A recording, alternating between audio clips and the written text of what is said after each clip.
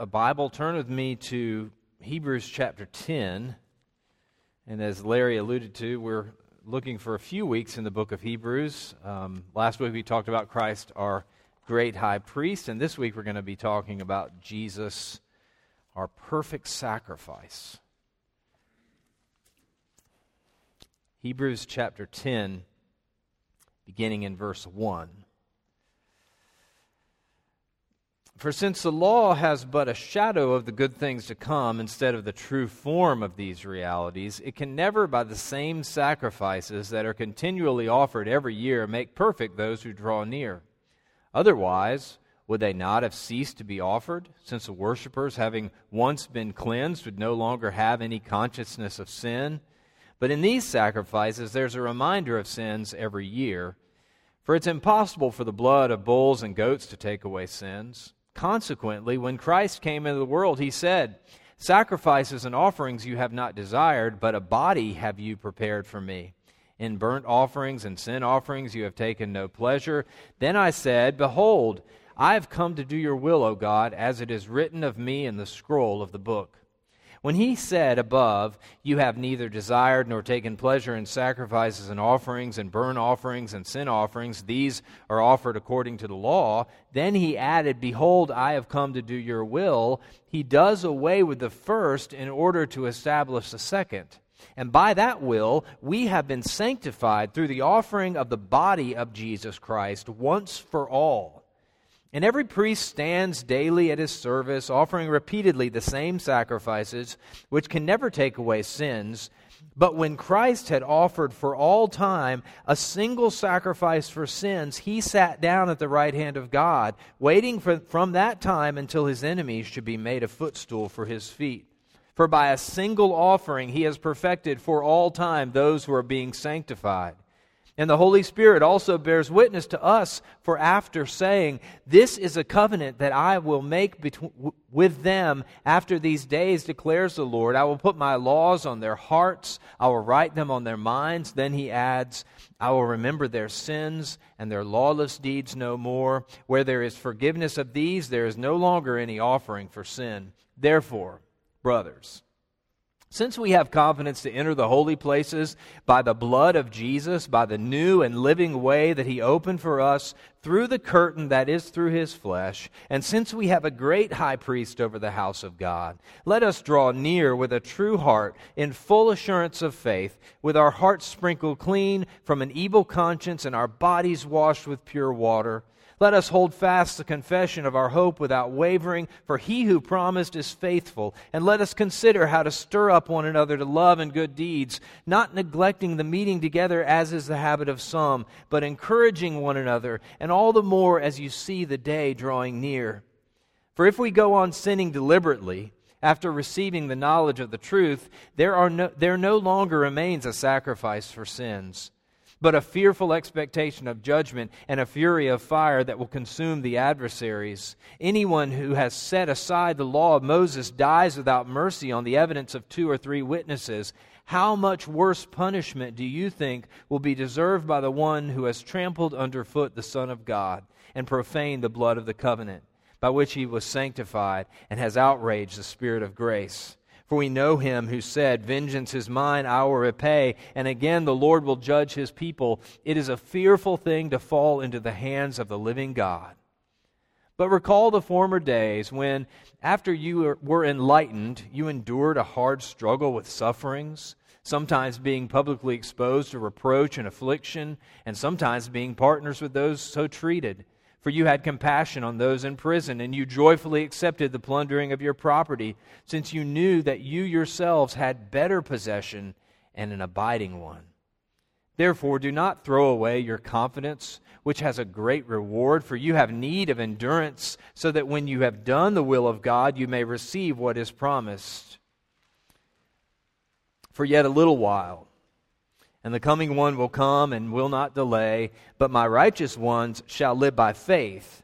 And if he shrinks back, my soul has no pleasure in him.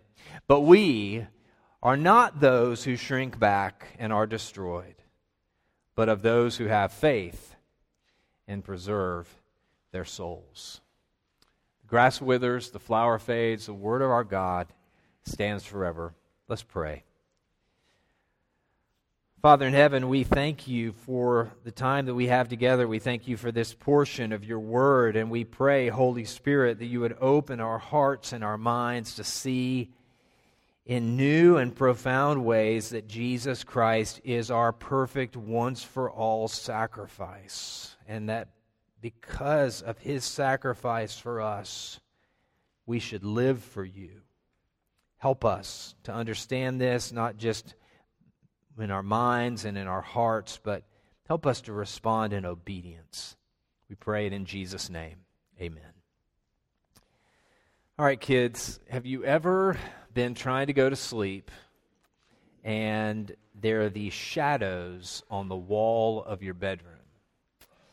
And maybe it's windy outside, maybe there's some trees or branches in the backyard. You try to avoid them, but sometimes those shadows can be scary.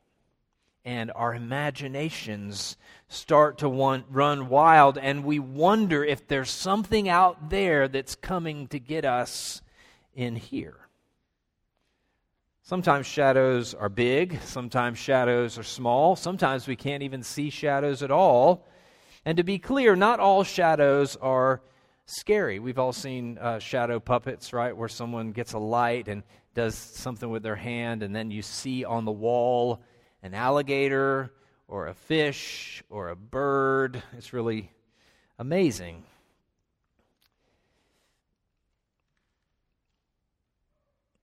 In this letter, the letter of Hebrews, we see that Christ is the substance, and that the Old Testament law and the sacrificial system, those things were all shadows of the real thing.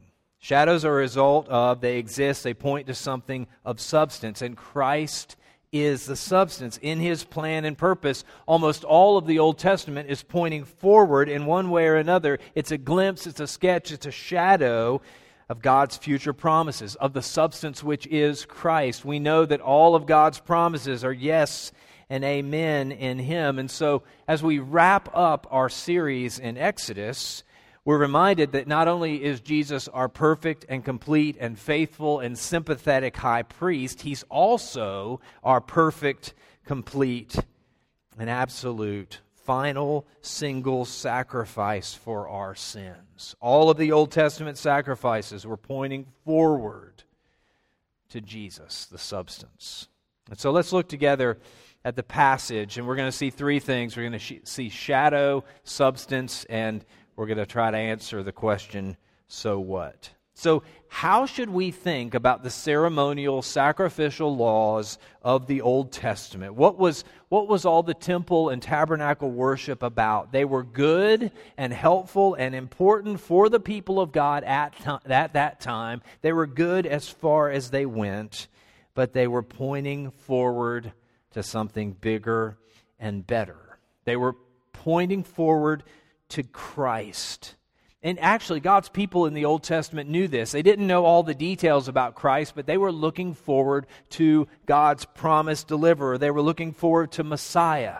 And so that's why you remember Anna and Simeon in Luke 2. You remember they were looking forward to the reconciliation and redemption that God would send. And so when they brought Jesus to the temple, they were filled with joy, and they prophesied at redemption. So the Old Testament was a shadow. It's kind of like this. It's like an engagement party or a save the date card, right? You receive the card, you go to the party, you're happy for them, you celebrate. Look at how beautiful they are. We're so excited for them. But you celebrate in view of something bigger, right? You celebrate in view of the wedding. It's a shadow, a foretaste of the wedding and the marriage to come. And so when we think about the shadow here, we see in verses 1 through 4 exactly what that shadow was. We see why the Old Testament sacrifices were good at that time, but they were pointing to something better. And this is really important to remember because you remember the Hebrews, they were struggling with their faith. They were Jewish converts to Christianity, and some of them were saying, maybe it's too hard, maybe it's too difficult, let's go back to the old way. And that's why the writer to the Hebrews says, no, Christ is better. Don't go backwards, that's the shadow. Go forward. Christ is a substance. And we see that in a few ways. How do we see that the Old Testament sacrificial system was a shadow? Well, we see it that they, in verse 1, they continually offered sacrifices. Year by year, again and again, they offered sacrifices, and that reminded that one day God would have to provide the perfect, complete sacrifice. Their sacrifices were incomplete. If they were complete, if they were final sacrifices, then they would have stopped doing those sacrifices. But they needed to do it year by year as they waited for God's promise. There was a reminder of sins year by year. Chapter 10, verse 4 says it this way: it's impossible for the blood of bulls and goats to take away sins. They were shadows pointing forward. And how can we apply this in our lives? One of the things is this: don't try to go back to the shadows. There is something appealing. There is something there's a draw to the temporal, feel, taste, touch, manageability of legalistic ceremonial righteousness and rituals. And to be clear, I'm not saying that Christian practices and disciplines and rituals are not a hugely important part in the Christian life. They are. They help shape our lives and our souls and our hearts. But when we tie our practice and our righteousness to those rituals, those ancient rituals alone, we're going back to the shadow when we have the substance. It's like going back to training wheels when you have been riding a bike for years. Don't go back to the shadow, and when we go back to the shadow alone, we forget and neglect the substance. It's kind of like this: how a sign points to something better. Some of you know that Estes Park, Colorado is one of my favorite places in the world, and imagine going to Estes Park and going to Rocky Mountain National Park, flying out there, driving up, and you get to the park gate, and you get out and you take a picture at the sign, and then you went home. That wouldn't make any sense, would it? No, you would go to Bear Lake, and you would look for a herd of elk in Beaver Meadow, and you would stop at the Alpine Visitor Center as you drove over the Continental Divide on Trail Ridge Road, and you would hike up Twin Sisters and Glacier Gorge and maybe even Long's Peak. Those are signs. The sign that says Rocky Mountain National Park is a glimpse of something bigger and better, the park itself. And so those ceremonial sacrificial laws in the Old Testament they were shadows pointing to the substance, which is Christ. So let's think about what the substance is in verses 5 through 18. One of the things that stands out about the book of Hebrews is that it is filled with Old Testament references. It's one of the reasons we're using this book to wrap up our Exodus study. And so, naturally, in making the case that Christ is the substance, the writer to the Hebrews goes back to the Old Testament, goes back to Psalm chapter 40, verses 6 through 8. And then in verses 8 through 10 of Hebrews 10, it explains what Jesus meant when he said these things. You have neither desired nor taken pleasure in burnt offerings or sin offerings. Then he says, behold, I've come to do your will. Jesus is the substance. He is the perfect, better sacrifice. So let's think about it together. Christ is the substance. He's a better sacrifice because of what he did. Look at verse 9 with me. It says, behold, I've come to do your will. And then it says this: he does away with the first in order to establish the second. Jesus is a substance. He's better because of what he did. The Old Testament ceremonial system is completed, fulfilled, finished through the life, death, and resurrection of Jesus Christ. And Jesus said it this way in Matthew 5. You remember these words: don't think that I've come to abolish the law of the prophets. I've not come to abolish them, but to fulfill them. And then the passage explains how Jesus is our better sacrifice, how he is the substance. Look at verse 10.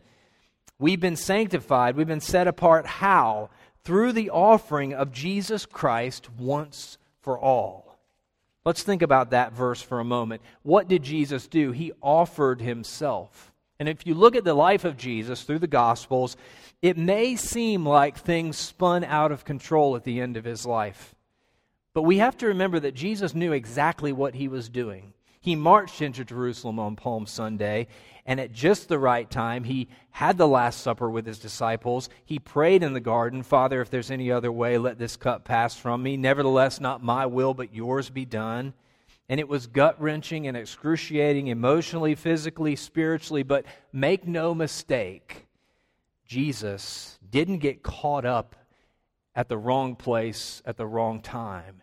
He offered himself as a sacrifice. And notice what else. He offered specifically his body. Our sins deserve death.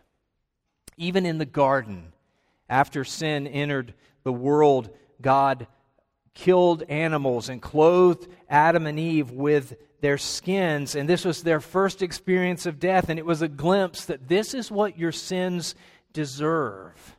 And throughout the rest of Genesis, we see this expressed through the sacrificial system that's highlighted in Exodus and beyond. Remember these words from John the Baptist, behold, Jesus, the Lamb of God who takes away the sin of the world. Jesus is our perfect, spotless Lamb. His body was broken, his blood was shed for our salvation. So he offered up his body how many times? Once for all. The end of Psalm 22. You remember Psalm 22, a powerful foreshadowing psalm of the agony and suffering of Jesus. It wraps up with these words, He has done it. And it mirrors those precious words, it is finished. Remember when Jesus died and breathed his last breath, the veil of the temple was torn from top to bottom in two. And when they laid his body in the tomb, 3 days later, he rose again in victory. What is the message? Those are all signs and signals and declarations that his sacrifice was perfect, complete, once for all, final, for all time. And again, we see the contrast in verses 11 and 12. Look in your Bibles with me. In the shadow, in the old way, the priests would stand continually. They'd offer the same repeated sacrifices that couldn't take away sin. But when Christ had offered for all time a single sacrifice, he sat down. And the image here is not of us sitting down on our favorite recliner on the couch after a long day at work. The image here is about the rule and reign and authority of King Jesus. He sat down at the right hand of the Father because he accomplished the mission. And he reigns now. In verse 13, notice what it says. How long will he reign? Until all his enemies are made his footstool.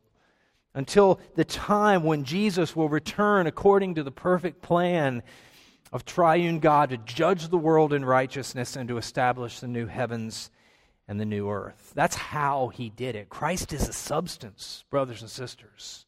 He's our perfect sacrifice. But why? Christ is a substance. He's a better sacrifice because why? You ever have this conversation with your kids? No, we're not going to do that right now, honey. Why? Because why? Because why? Why would Jesus offer himself as a perfect sacrifice for our sin? We see the goal and the trajectory of Christ, the substance, in verses 10 and verses 14. It says to sanctify us, to set us apart. Through the single offering of Himself once for all, we have been sanctified. He has perfected all those who are being sanctified. And we have the intersection of two theological concepts. First of all, believers in Jesus Christ have been set apart, have been sanctified once for all, past tense. It's a done deal. We conceptually usually connect this with the idea of justification, of receiving a new heart and a new nature. Theologians call this definitive sanctification. It's an act of God's free grace. It's already done. But also, in Christ, we are progressively being sanctified. He has secured our redemption and forgiveness. And it says in verse 14, for those who are being sanctified, we are works in progress. God is still working, and we're working. This is a work of God's free grace. And notice what it says in verses 15 and 16 and 17. The Holy Spirit helps us. We need help. We need the help of the Holy Spirit to remember God's promises and to believe God's promises. And Holy Spirit is not helper like Daddy's little helper. No, the Holy Spirit is our helper, like our God, our help in ages past, our hope for years to come.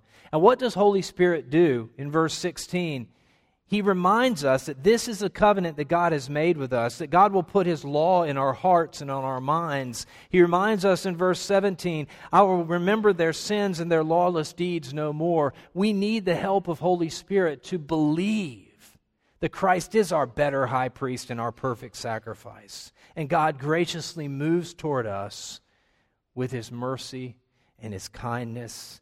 The Holy Spirit helps us to believe that God is with us through joy and sorrow so that we can respond to the gospel by loving Him and obeying Him and serving others. Brothers and sisters, Christ is the substance. He's the once-for-all sacrifice for our sins. There's nothing we can do to pay for our sins as if we could add anything to the work of Christ. He's the perfect, complete sacrifice. And there's nowhere else we can go for abundant life now and eternal life forever. So the natural question then is, so what? So what? We read about it in the Bible. Christ is a great sacrifice. That's wonderful. There's plenty of so what. There is so much so what in this passage. Since Christ is our perfect, once-for-all, complete sacrifice, look at verses 19 through 25. We are welcome. We are welcome. We have, therefore, since these things are true, we have confidence, not in our own works, but through the sacrifice of Christ. We have confidence for what? To enter the holy place. How? By His blood. Not through shadow, but through the substance, by a new and living way. We have a great high priest, a perfect high priest, Christ, who has opened the way for us. So what should we do? Look at the verses. It says, verse 22, let us draw near. How? With a true heart, with full assurance, sprinkle cling. What else? Let us hold fast the confession of our hope. Hold on, don't waver, don't bail on your faith. Why? Because He who promised is faithful. We should consider, the text says, to think, to pray, brainstorm, game plan, meditate about how to stir one another up toward love and good deeds, how to motivate and equip and empower one another to love God and to love other people. And we're not doing it alone. Don't neglect meeting together. We can't do the Christian life on our own. You remember a few weeks ago when our friend Ryan Dirk shared about Miracle Hill, he quoted this verse from Proverbs. Whoever isolates himself seeks his own desire, and he breaks out against all sound judgment. We can't do life on our own. We suffer, we drift, we struggle, we die in isolation. We need each other. And how much should we do this? Look at verse 25. We should encourage each other all the more as you see the day approaching. As time goes on, we draw near, we encourage, we exhort more and more and more. As the minutes tick on, as the days and weeks turn into years, we encourage each other more. We're welcome. This is part of the impact of Christ, our perfect sacrifice. Not only are we welcomed, we're warned. Look at verses 26 through 32. If Christ is our once-for-all perfect, complete sacrifice, then we cannot neglect, we cannot ignore His gospel and His commandments. And we can't go into all the implications of this section, but the message is sobering. The message is clear. Don't play games with God. Don't live in unrepentant, stubborn sin. Don't let your heart become hard and deceitful through unbelief. Don't think that the rules don't apply to you or that God's kingdom doesn't apply to you. The warning is loud and clear. It's a fearful thing to fall into the hands of the living God. But since we have confidence, freedom through Christ, throw aside your unbelief. Surrender your sinful, stubborn pride. Repent of your resentment. Cast off the lusts that you let live in your life way too long.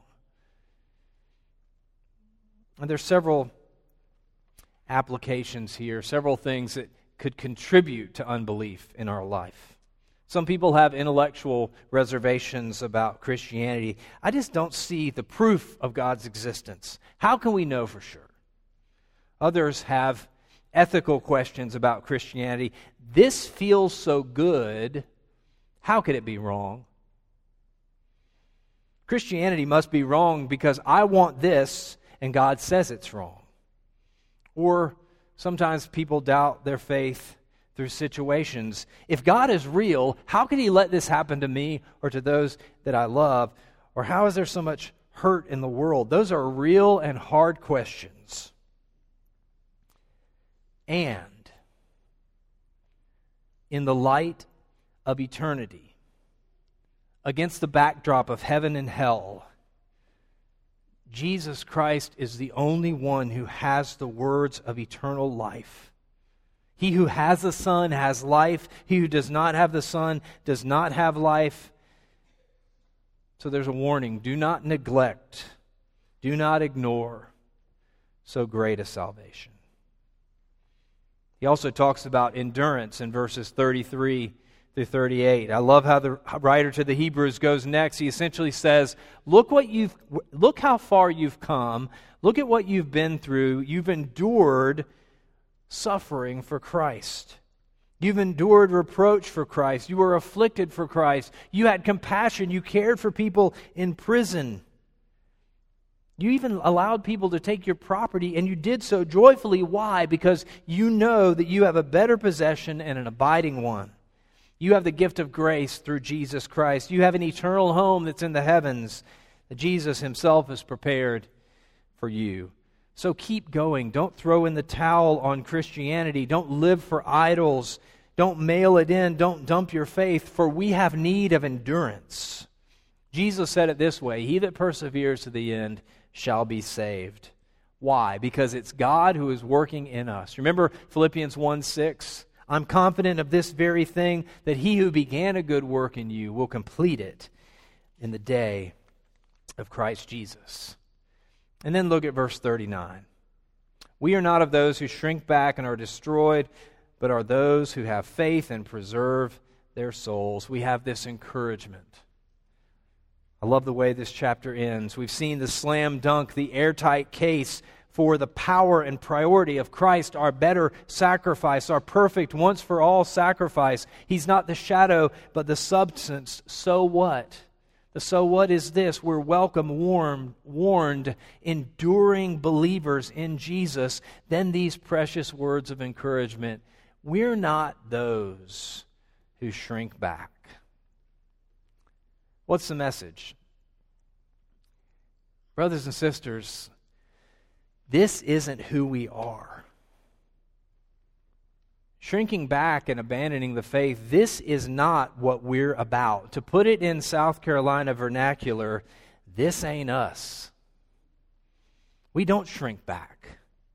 We live by faith. We know the Savior. We know we've been rescued. We've been born again to a living hope through the resurrection of Jesus Christ from the dead.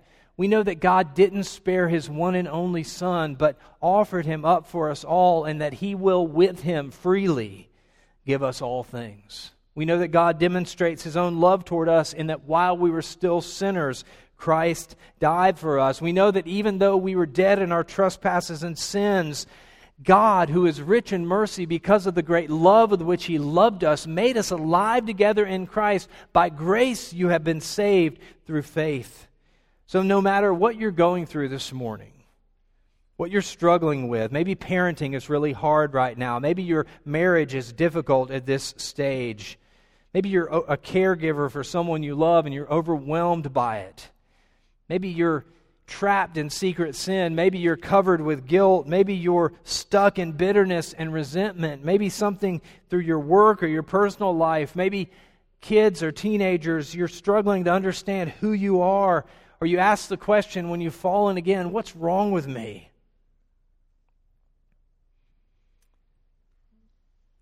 The message of the Hebrews and the message to us is that Jesus is our perfect high priest who offered Himself as the perfect sacrifice for our sins.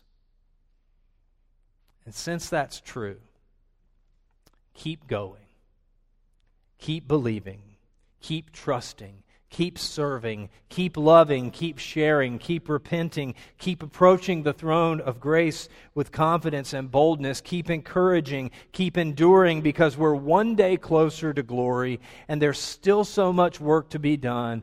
And even though we are far from perfect, we get the opportunity and the privilege to respond to Christ's great sacrifice for us by doing what? By offering ourselves up as living sacrifices. Romans 12. I appeal to you, therefore, brothers, by the mercies of God, to present your bodies as a living sacrifice, holy and acceptable to God, which is your spiritual worship. Do not be conformed to this world, but be transformed by the renewal of your mind, that by testing you may discern what is the will of God, what is good and acceptable and perfect. O Lord, help us to offer ourselves as living sacrifices to you, because you offered for us the once for all perfect single sacrifice of all time. Let's pray. God, we thank you so much for your word and how it clearly outlines not only that we can be saved, that we can be rescued, but it tells us exactly what you did to purchase our redemption. And so, Lord Jesus Christ, we give you praise and honor and glory. We worship you today as our great high priest and our perfect once-for-all sacrifice. We can have access to the Father. We can come to the throne of grace because of you. Help us to respond in faith, to come, to repent of our sins, to endure, and to be encouraged to keep going. We pray in Jesus' name. Amen.